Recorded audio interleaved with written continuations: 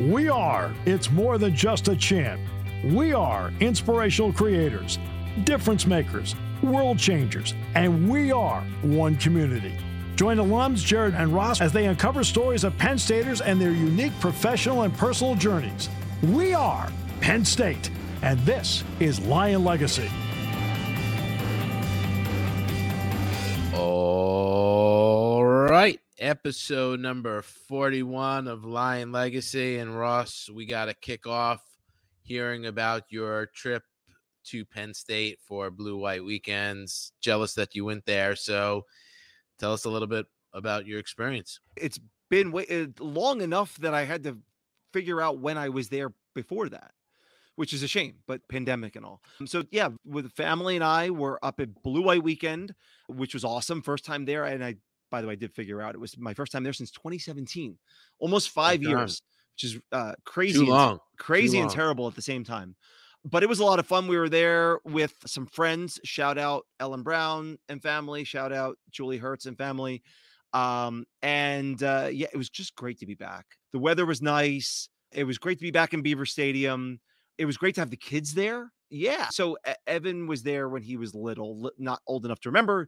Julia, first time there that she can remember, but they loved it. They were like, oh, this is great. So maybe there is still a shot to convince them to be students there someday. But again, that's a delicate balance. Yeah, it was just nice to be there. Nice to be back on campus. Nice to walk around. The game was fun. I don't know. I didn't see the attendance, but they had a ton of people there. And it was cool. And yeah, Evan loved being in the stadium. I was trying to explain to him that it was a bit bigger than an NFL stadium. And oh, yeah, he was like, oh, it's not that big when we were walking up. And then he got in and I was watching him as we came through the concourse and into the actual stadium. And his eyes lit up and he's like, oh, this is pretty big. Yeah, it is. Yeah, it is. Yeah. But yeah, it was just, like I said, it was just nice to be back up there. It was, I had a blast. It was really nice to be there. So always a special time. It's always a special place to go back. So I'm glad you had a chance to get back there. Yes, and you also had a chance to visit our friends at Lions Pride as well. I imagine you stocked up. I did. Shout out Danielle and Steve from Lions Pride. I stopped in there. We made a special trip over there, and it was nice to meet them in person, or IRL, in real life, as the kids say. So shout out Danielle and Steve. It was a pleasure meeting you, and we got some nice gear. I got myself a new hat. My hat was my Navy hat was a little bit faded, so I got a new hat. And we got some stuff for the kids, and got some stuff for my nephew and another new nephew. It was good, and we stocked up for sure. Awesome. That's great. And as we talk about our guest that we had on, he's a good childhood friend of yours, right? Of course, Penn Stater. Yeah, that's right. So a nice segue. Our guest this week was David Hua, who, in addition to being a Penn Stater, was also an old friend of mine. We went to high school together. We know each other going back to probably 4th or 5th grade. This is somebody who I know for probably 30 years.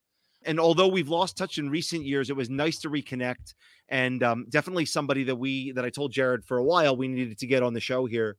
And I won't give it all away, but he's out in California. He's CEO of a company called Meadow, which is in the cannabis industry. So a little bit outside of the norm for us, Jared. He gives us a lot of good nuggets of information about what his company's doing, his background. He's been in startups for years and years, and he's zigged and zagged a little bit. We get into all that. He waxes poetic, if you will, about his time at Penn State.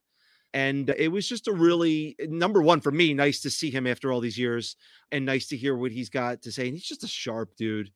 He's just done a lot of great things. He's leading a company, and it's just nice to see his success. Yeah, completely agree. You could just see the thought process of, the interview, and his answers really well thought out. For sure. And just, yeah, a true leader in a burgeoning industry. And with that said, we're going to go light it up with David Hua. All right, let's welcome David Hua, a 2004 graduate with a degree in finance and international business. And let me add a smart one with a Penn State Schreyer's Honors College graduate degree.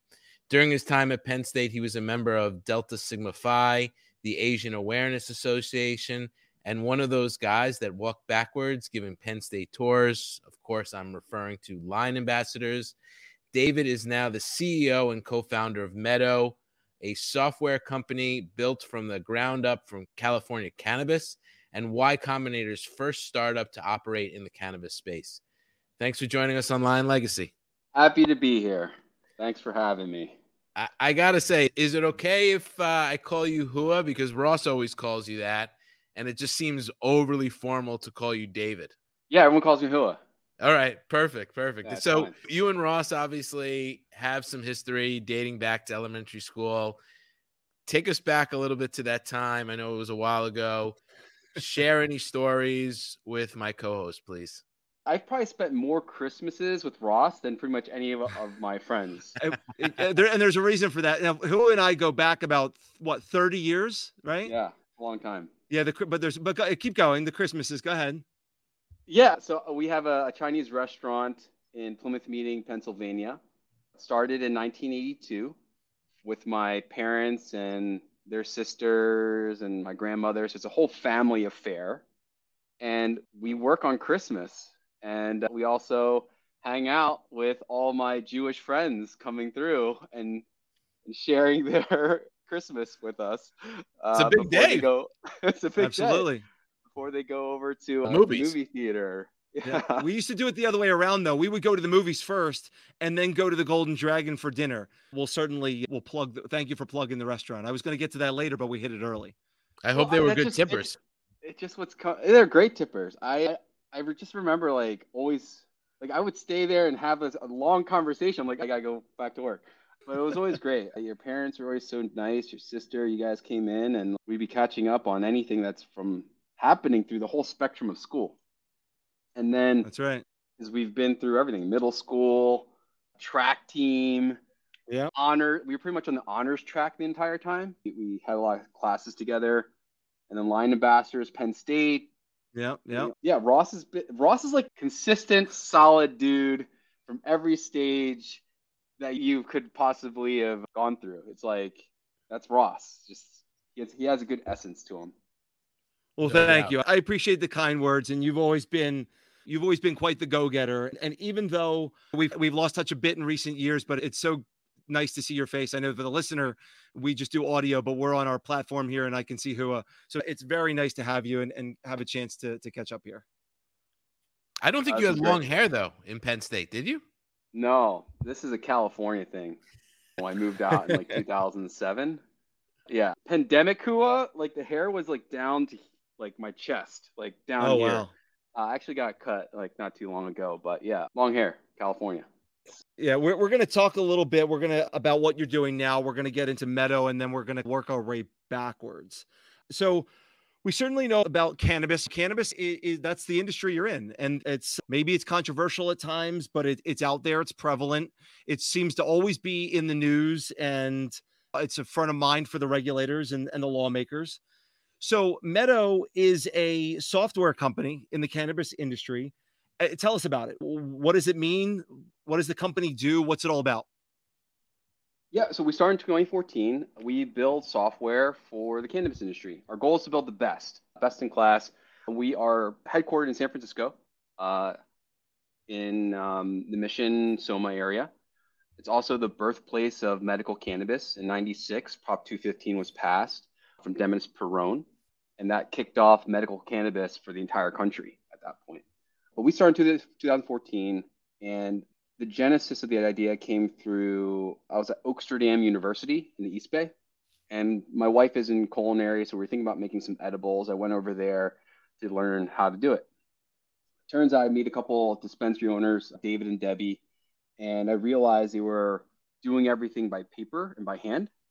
And in 2014, I was already past a couple other startups, realized that this could be there probably is a better way. So we basically took that kernel of idea, and one of the problems I had as a patient in California at the time was finding reliable cannabis. The one place I did get it reliably was at a dispensary called Vapor Room, run by Martin Olive. He's just this OG in the space, been around for a long time. Really amazing dispensary in the Lower Haight.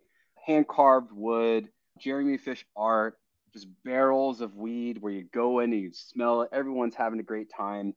And unfortunately, they were shut down after they got raided because of some tax issue. So they turned to delivery. And so I went to Martin and said, "Hey, dude, let's build some software so people can get cannabis reliably. You guys have great cannabis. Let's do that." So we facilitated this B2C model at the time, where people with medical cannabis cards could order effectively, and a lot of that's evolved through the years. That was almost 8 years ago. Now we're pretty much a SaaS solution for operators. We run their point of sale, their e-commerce, their inventory, analytics, marketing, everything. Like, I think the way I look at it, a lot of these guys are like small, medium-sized businesses. And having grown up in my own sort of family business, technology is an amazing way to help scale and impact and leverage. And we're pretty much building those pickaxes and shovels for these dispensaries so that they can compete, because 1,200 regulations or 1,200 pages of regulations is pretty deep to wade through. Is that why you need a specific SaaS solution as opposed to other SaaS platforms that exist for other B2C businesses? Yeah. Is it because of the regulations? Yeah, this is like the end of prohibition. And in a lot of ways, these laws are being written and rewritten as we speak, or have been over the last decade or so. And when we look at the California laws, they're really complex. There's different parts of the supply chain you need to go through. Every gram of cannabis is tracked from when it's grown in the ground to when it's smoked. And you also have a 4-tier tax structure where your taxes need to be accounted for accurately as you bring in product, as you sell it in different jurisdictions. Yeah, it's insanely complex to just sell weed. I didn't realize. I mean, I knew it was a heavily regulated industry, but I didn't realize the tracking that you just mentioned. Yeah, we track everything. Wow. It's mandated. It's just part of the laws. And what was that like in the beginning, and maybe even today? I imagine you're quite involved with lobbying and legislation and trying to, bring thought leadership to the industry in that regard. Yeah. What's interesting is we came at a time where Prop 215 knew was that there was going to be this eventuality of moving into legalization. In 2014, Colorado was going legal at the time. And there was this, California is going to go completely adult use. It's going to happen. And so there was this onboarding or transition period that we all had to navigate through while the laws were literally being written. And we would come together, provide feedback.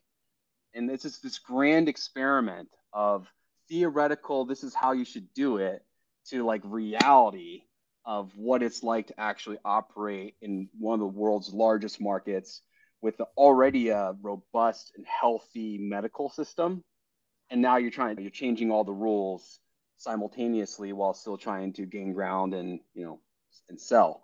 And oftentimes what we see is there's a disconnect between the lawmakers, the regulators, and the operators.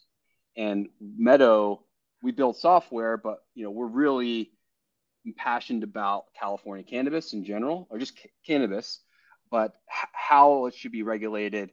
So it's not being wasteful, it's not being inefficient, it's actually realizing the potential of what it is.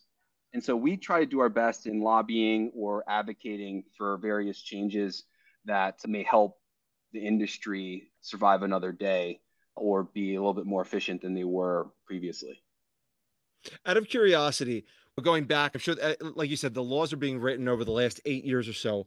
How much have you learned as far as the regulations go in that time? I'm sure you've learned a ton, but do you feel like are you one of the main sources of knowledge there? Are you surrounding yourself with people that are just like so ingrained that they're almost like an encyclopedia of regulation? Both. If you want to play the game, you need to learn the rules. Sure. And if you want to change the game, you need to know who can rewrite the rules and how to advocate from a ground level to ultimately the governor signing it. And so I would have never thought in a million years I'd be so entrenched in government policy, regulations, bills, any of this stuff. I think cannabis is pretty much compliance in a lot of ways because it's still a Schedule 1, which is crazy. And there's a lot of laws being written at a state level that everyone's experimenting with. What's crazy is because we have so many individual states have legalized without federal oversight or federal laws, everyone's run a little bit differently. So we're all cross like learning from each other.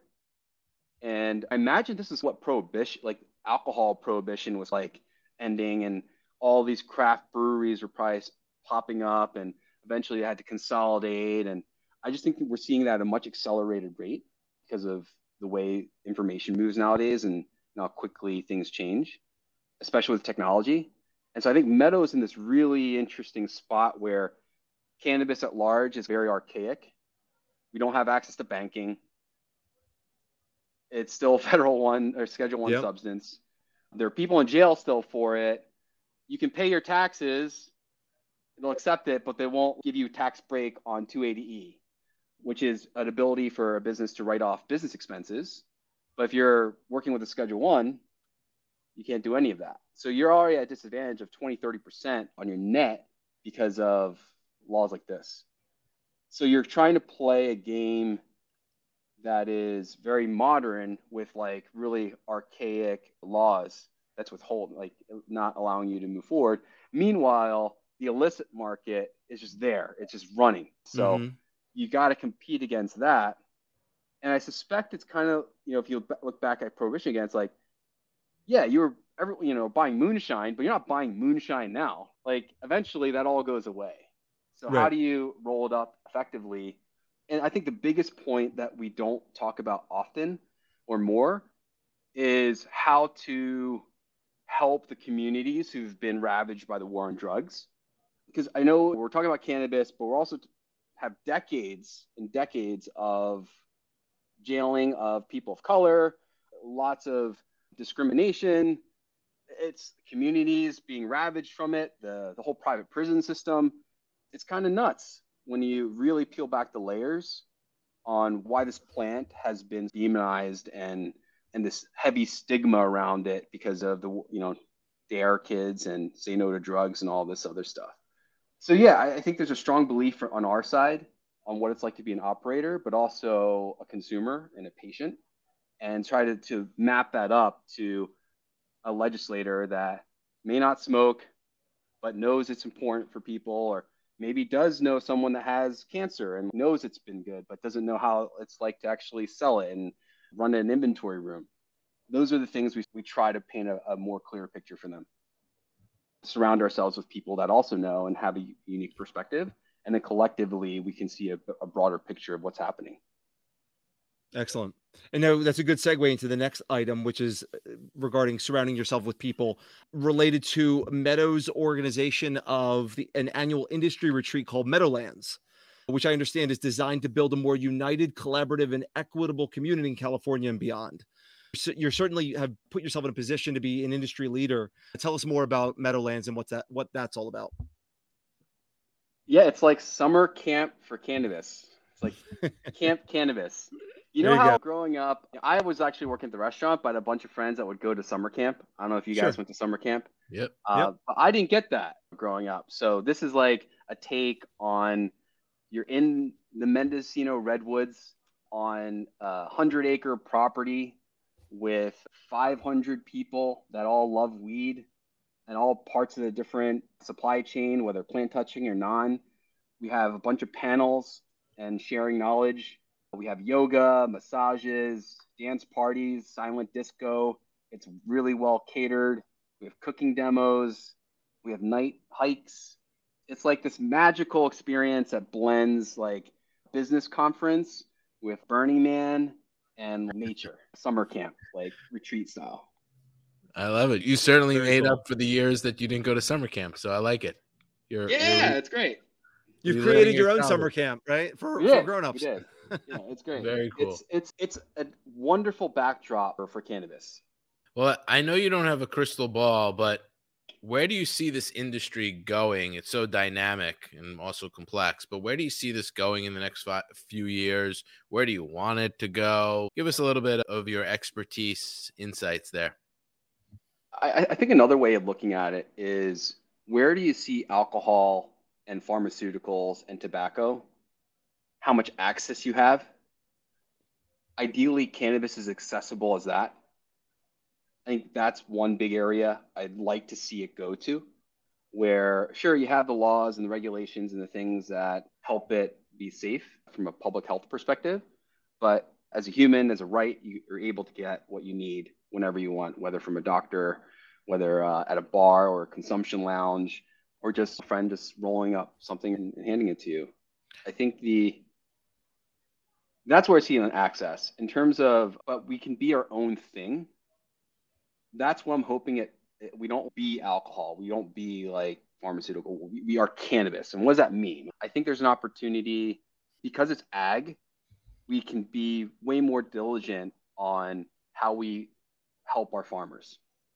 If you look at like agriculture today, they're kind of like big industrial growth complexes. In California, we're really fortunate that we have small growers and CSA boxes and like all of this like fresh produce on a small scale where these farmers can really produce a bunch of different things and support themselves. I love cannabis to be a crop for that, just like how you can do wine. Like you should allow smaller operators to grow, contribute, sell, how they want and have unique varietals that way. When you're talking, I'm thinking, how do you change the perceptions here? So much of it is a perception change, right? You talk about prohibition. Yeah. How do you get people to think differently about cannabis? Because when we grew up, all of us, this was like a stay away from it, right? Stay far away from it. And now things are starting to change, but how do you get society to think differently? Yeah, we were growing up, it wasn't allowed, but we still did it. Like for me, alcohol never treated me well. So cannabis was. I remember there's, fraternity that I went to, not my own, but others, where I probably hit like a 10-foot bong. I remember it was awesome. I was like, there's other people here that love weed too. And Penn State is a big alcohol college, but look, it is also, there's cannabis and the connections I made there while smoking or just doing other activities made me think that whatever we were being told wasn't necessarily true. And I think that stigma, it just takes time. I think the cat's out of the bag, though, in a lot of ways. If you look at it, pandemic probably sealed the deal, in my mind. When you had essential cannabis, where you are essential workers, you were as essential as a healthcare worker. You had the same rights to keep open and serve your patients or your customers. Consumption of cannabis went through the roof. Alcohol came down a bit, and a lot of people are trying to deal with stress and all the things that are happening. Mm-hmm. I think taking it away at this point is impossible, but changing people's minds, I think it's like this stuff, like continue talking about it, normalizing it, and realizing it's not as big of a deal as everyone thinks it is. It's a plant. It was here thousands, tens of thousands of years before us. Like, just because some dude said this is bad for you, do we have to believe that? Can you try it? May it benefit somebody else? Does it matter if it doesn't benefit me but help someone else and doesn't cause any issues? Let it go. And I think cannabis has that way of, if we do it right, can really support a lot of different avenues.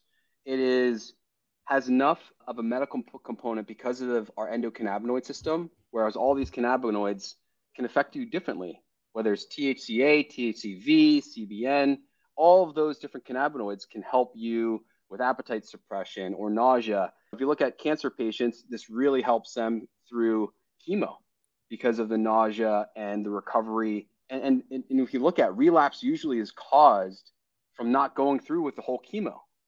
But with cannabis, boom, you can get through this journey and hopefully come out healthy on the other side. Then and because of that, you also have extraction, oils, vaping.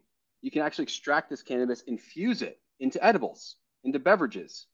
You can also smoke it. There's so many of these modalities and then you can, take away any of the psychoactive properties and go industrial and say, hey, hemp. Before there was plastic and before you had all this like synthetic material, it was all about hemp. It's one of the strongest fibers in the world. It's used for pretty much practically everything. You can even eat hemp seeds. All this stuff is there too. So I think we're just starting to learn. And because it's been scheduled as an illicit drug, we haven't had the research to back it. But now that we're moving forward, even at a state level, you're seeing colleges study it. In California, I think we just gave out $50 million to universities and say, hey, here's a grant, study it. You could do what varietals are happening here, or how strains are affecting you, or hey, tell me about how this impacted different communities. Like, here's money. And it's funded by the state. Imagine, dude, if like we were in college and we can go study cannabis because like the governor said, hey, here's $2 million and have some fun with it. Bring up some learning. That would have been dope. Right? We're 20 years too late, right? No, I think or too early. Let's go get that for Penn State. I'd be so happy about that. California is already charging. I'm like, how do I help Penn State along in this journey? Well, I love it. Great insights. It'll be certainly interesting to see where the industry goes, and you'll be a pivotal player. Takes a village, man. Yeah, absolutely. Takes a village. So we're going to shift gears a little bit. We're going to talk more about you, and we're going to work our way backwards real quick through your resume. Before Meadow, you were with a few other startups. You were with one called Sincerely, which is, hopefully I get all this right, mobile photo and postcard app. You worked for Health Central, which was a health blogger network, and Genesis Interactive, which is a gaming company. And I also cannot forget your time, which this is near and dear to my heart, the time that you spent as the manager / producer / booking agent for our friends in the musical band Downtown Harvest. And a shout out, by the way, to our old buddy, Frank Ewing, also a Penn Stater, which I have to catch up with Frank. I've also not spoken with him in a while. But all of that to say, Hua, looking back on your earlier days of your career, what were some of the biggest lessons that you learned working for those companies and projects, and how you helped them get off the ground? What'd you take with you from those days? Yeah. Okay. Funny story. Sincerely is where I met my co-founders, where I started Meadow. All Penn Staters as well. There you go. So our founding team are all Penn Staters, different years, younger than me. Sincerely was also started by Matt Brzezina and Brian Kennedy. Matt is also a Penn State alumni. And another funny story is I met him when I was a freshman in Schreier's, where one of our mutual friends asked me to help write signs to help this guy run for class VP and president. And Matt Brzezina was that guy. I never met the dude, but he was in Schreier's. And so what I'd love for you to take about that story is you never know who you're going to meet and how that's going to impact the rest of your life.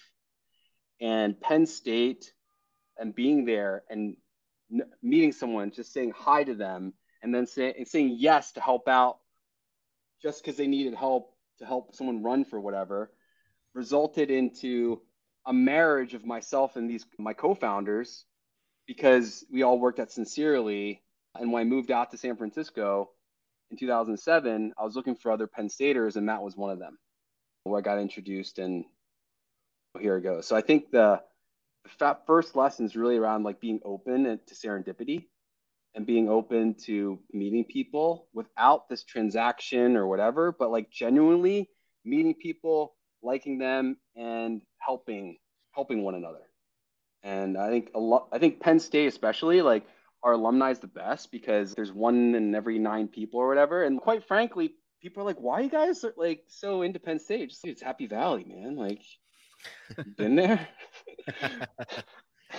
No, I feel like that should go on a T-shirt, right? Dude, it's Happy Valley, man. I love it. Power of Penn State. I was a Power of Penn State. Health Central taught me about market size and how health is about 17% of all GDP, and how you can make a product and serve and do well in just a huge market. So if you can build something with a big TAM, that even if you get a small piece of it, you're going to be great. And for Health Central, it acquired another company I was at called WellSphere. And so that's how I got into Health Central. But WellSphere was started as a blogger network with around all of these different communities in health and wellness. And so that really taught me really around how many different communities there really are, and how deep people can get around chronic illness, especially. Because eventually the ultramarathoning communities, IVF communities, diabetes, depression, fibromyalgia, rheumatoid arthritis, you name it. I had a wide view of how much health we deal with on a regular basis because of all these conditions and things that people are doing. Genesis Interactive, it was called Got Game. That was my first introduction to starting a company with Win, who I met at Citigroup. He was in my analyst class and he was like, look, I'm starting a company. Do you want to come with me and start it in San Francisco? It's in gaming. And so for me, I was like, yes. And that's what taught me there is you just got to take chance. Take your chances, say yes. You might not have everything, but just sometimes you just got to make the move. And at the time, I wasn't convinced New York was a place for me and finance was a place for me. So that was ironically Genesis Interactive, the start of it. And then Downtown Harvest, that taught me, I think you just have a love, you do it for the passion, you do it for the love. That was always about that. I love these guys. I love this music. I love the energy. And even if it doesn't make money, it doesn't matter. You do it for the love of it. And I'm so grateful for those memories because it was such a vibe before all this that we're seeing today. It was awesome. And the music's great. I love the band, man. If there are listeners out there that have not discovered Downtown Harvest, you are a fortunate one. Go check it out. That's right. Yeah, they are not. They have disbanded. But again, you beat me to the plug. I was gonna say go check it out. They're all over Apple Music, all that. Check it, Downtown Harvest. They put out a few albums. Good stuff. I want to touch on you mentioned Citigroup, and obviously you spent some time there on Wall Street. Imagine corporate world wasn't for you in the long run, but I also imagine there were some key takeaways from that experience as well. Yeah, so I arrived at Citigroup at Penn State primarily through the Penn State Investment Association, PSIA. So I was a member there. And I don't know if you remember, but Penn State, the career paths there are some pretty defined ones.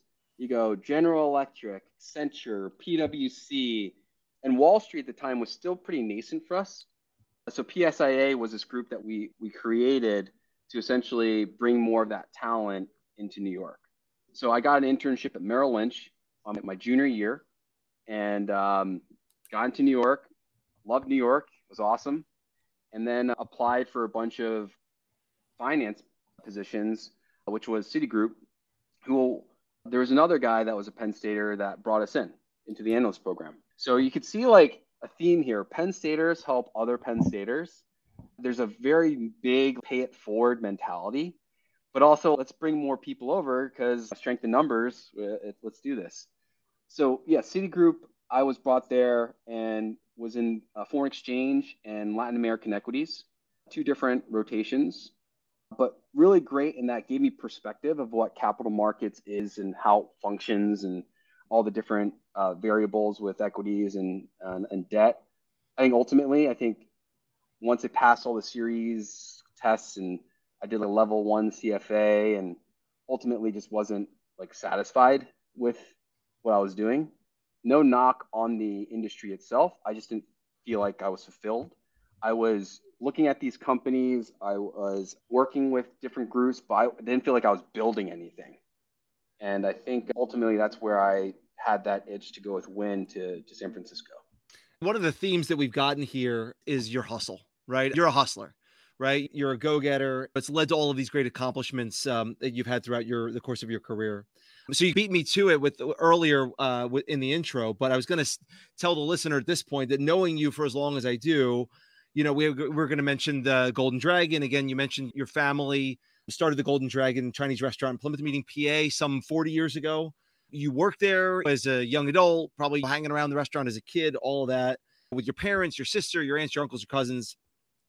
Just go back to that. Was there some of that hustle mentality? Did that go back to as a kid and seeing your parents as entrepreneurs and just being around the restaurant? Is that something that was ingrained in you from a young age? Yeah, for sure. I think it's probably more broader than that, where I really have to give it to my grandparents and my parents. I think growing up, I had a way different childhood than they did. And I think there's this element of appreciation for that opportunity. For those that don't know, I'm first generation. meaning my parents came from another country, Vietnam, here into the US, and basically during the Vietnam War.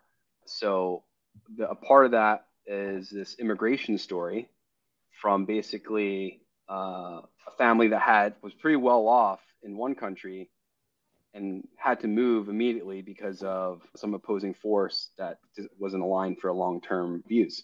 And we're seeing it right now with a lot of stuff that's going on in the world.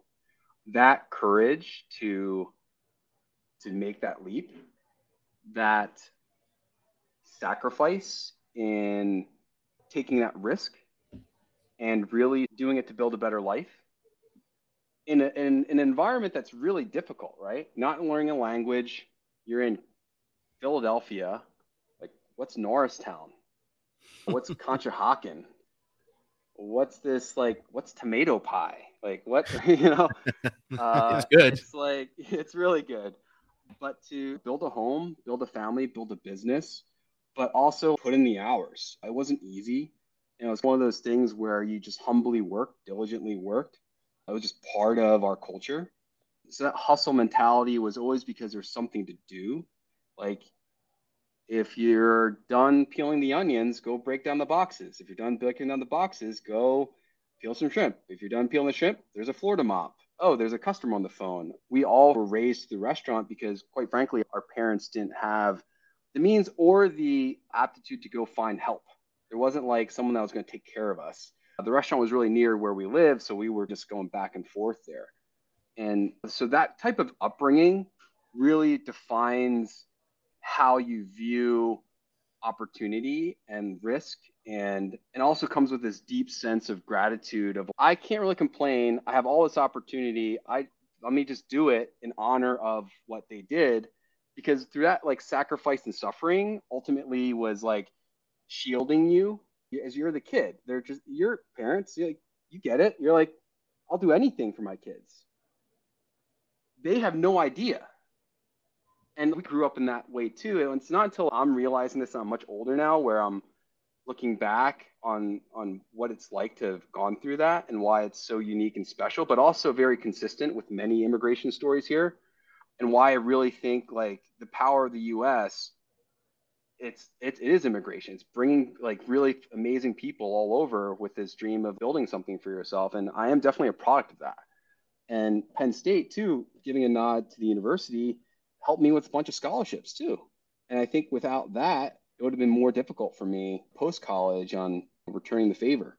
Yeah, I think a lot of that was through the upbringing, the restaurant being there, and the lineage of how our parents and grandparents got there. Yeah, what a strong foundation you've had, and credit, as you mentioned, to your grandparents and parents as well. Is the restaurant still open today? Yes, it is. All it's right. Like one of two, I think, establishments left in the whole shopping center. It's crazy. Oh my what's God. going on I've over not there. been over there for a while, but I got to take a trip.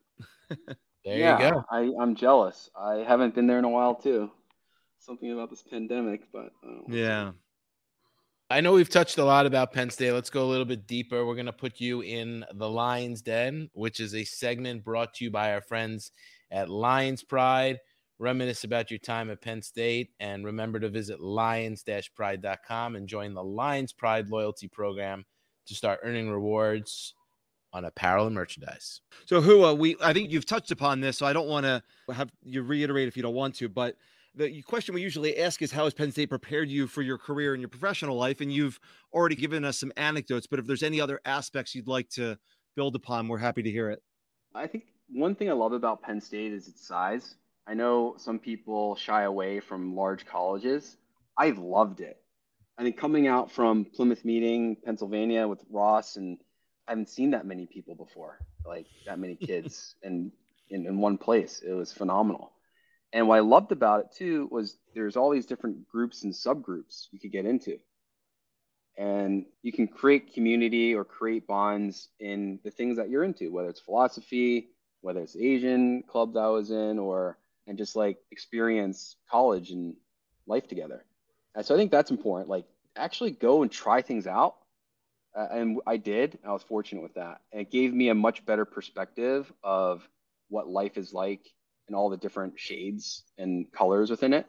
And leaving that and going into New York, it made it easier to be in an even bigger city and just move through it and not be intimidated or overwhelmed because of, oh, there's too many people. Have you seen a tailgate football weekend? That's a lot of people. Like, come on. That is. So true. Toughest question of the entire podcast. Favorite Penn State memory? That's a tough one, man. I don't know. Maybe it's grabbing a peachy Paterno shake in the middle of the day because you can. No classes are happening. Everyone's doing their thing. And you just walk the campus and being stoned if you want to. Just even with the peachy Paterno and walking around is, laying on Old Main. Like, I think one thing that was awesome about being a line ambassador is it got a chance to really understand the lay of the land. And there's some nice little nooks here and there. And I know senior year, I did a bunch of that. I knew this was going to be over soon. And I did a bunch of, let's just take a day on campus, not running anywhere, not doing anything, but just like being in it and like seeing everything happening. And I think that could be pretty solid. Russ, this is why we have an independent podcast from Penn State. So we can have guests come on and talk about being stoned at Penn State. It's true. Yeah, if we were officially affiliated in any way, we might have to edit that. But here we are. We do what we want. So if you want to come and listen to the unedited, real-life Penn State experience, this is the podcast. Bringing it to you straight, Lion Legacy. Exactly. Talking about another independent publication, we have a great partnership with the Daily Collegian, where students submit questions to our guests. This week, Caitlin Ramage, a rising senior, wants to know, how was your experience studying abroad? We haven't touched on this yet. And what do you think was the most valuable thing you gained from it? First, tell us where you studied abroad. Yeah, I did 3 study abroads or 3 international trips. There was 2 with Schreier's, and that was to Barcelona and Paris. That was great. And then my study abroad was in Beijing, my junior senior year. So 2003, 2004. I think what's awesome is Penn State's already a global campus. There's alumni everywhere, but getting the opportunity to go travel and see the world is a huge opportunity. And Beijing being entrenched into the existing university, so we actually interacted with other kids that were in school, but just flipped in that way. Penn State has a lot of international students. The food's great. I think eating in other countries is probably by far my favorite thing. And then going and seeing the different arts and buildings and being a tourist and just kind of freaking out a bit that you're like alone, another part of the world, like embodying your own agency on I am somewhere else. I don't have to be there. And like floating in this space and time for just a moment before going back. I think that's also pretty cool. Excellent. If you could visit with Hua as an 18-year-old freshman entering Penn State some, 20 odd years ago, what advice would you share with yourself? Don't be so hard on yourself. It's going to work out. I think growing up, I was very self-motivated in a way. Got to achieve, do this or do that. Or I think ultimately when you get to college, you've already arrived in a bit and you can enjoy it a little bit more instead of trying to say, you need to go take this class and get this grade, or you need to do this and that. I think ultimately that could be a little bit pressing. Yeah. And probably smoke more weed. I don't know. Like you probably could have done more there because we had all these amazing concerts come through and shows, and probably could have done more of that. Bryce Jordan is probably a jewel. Like, there's probably more stuff I could have saw.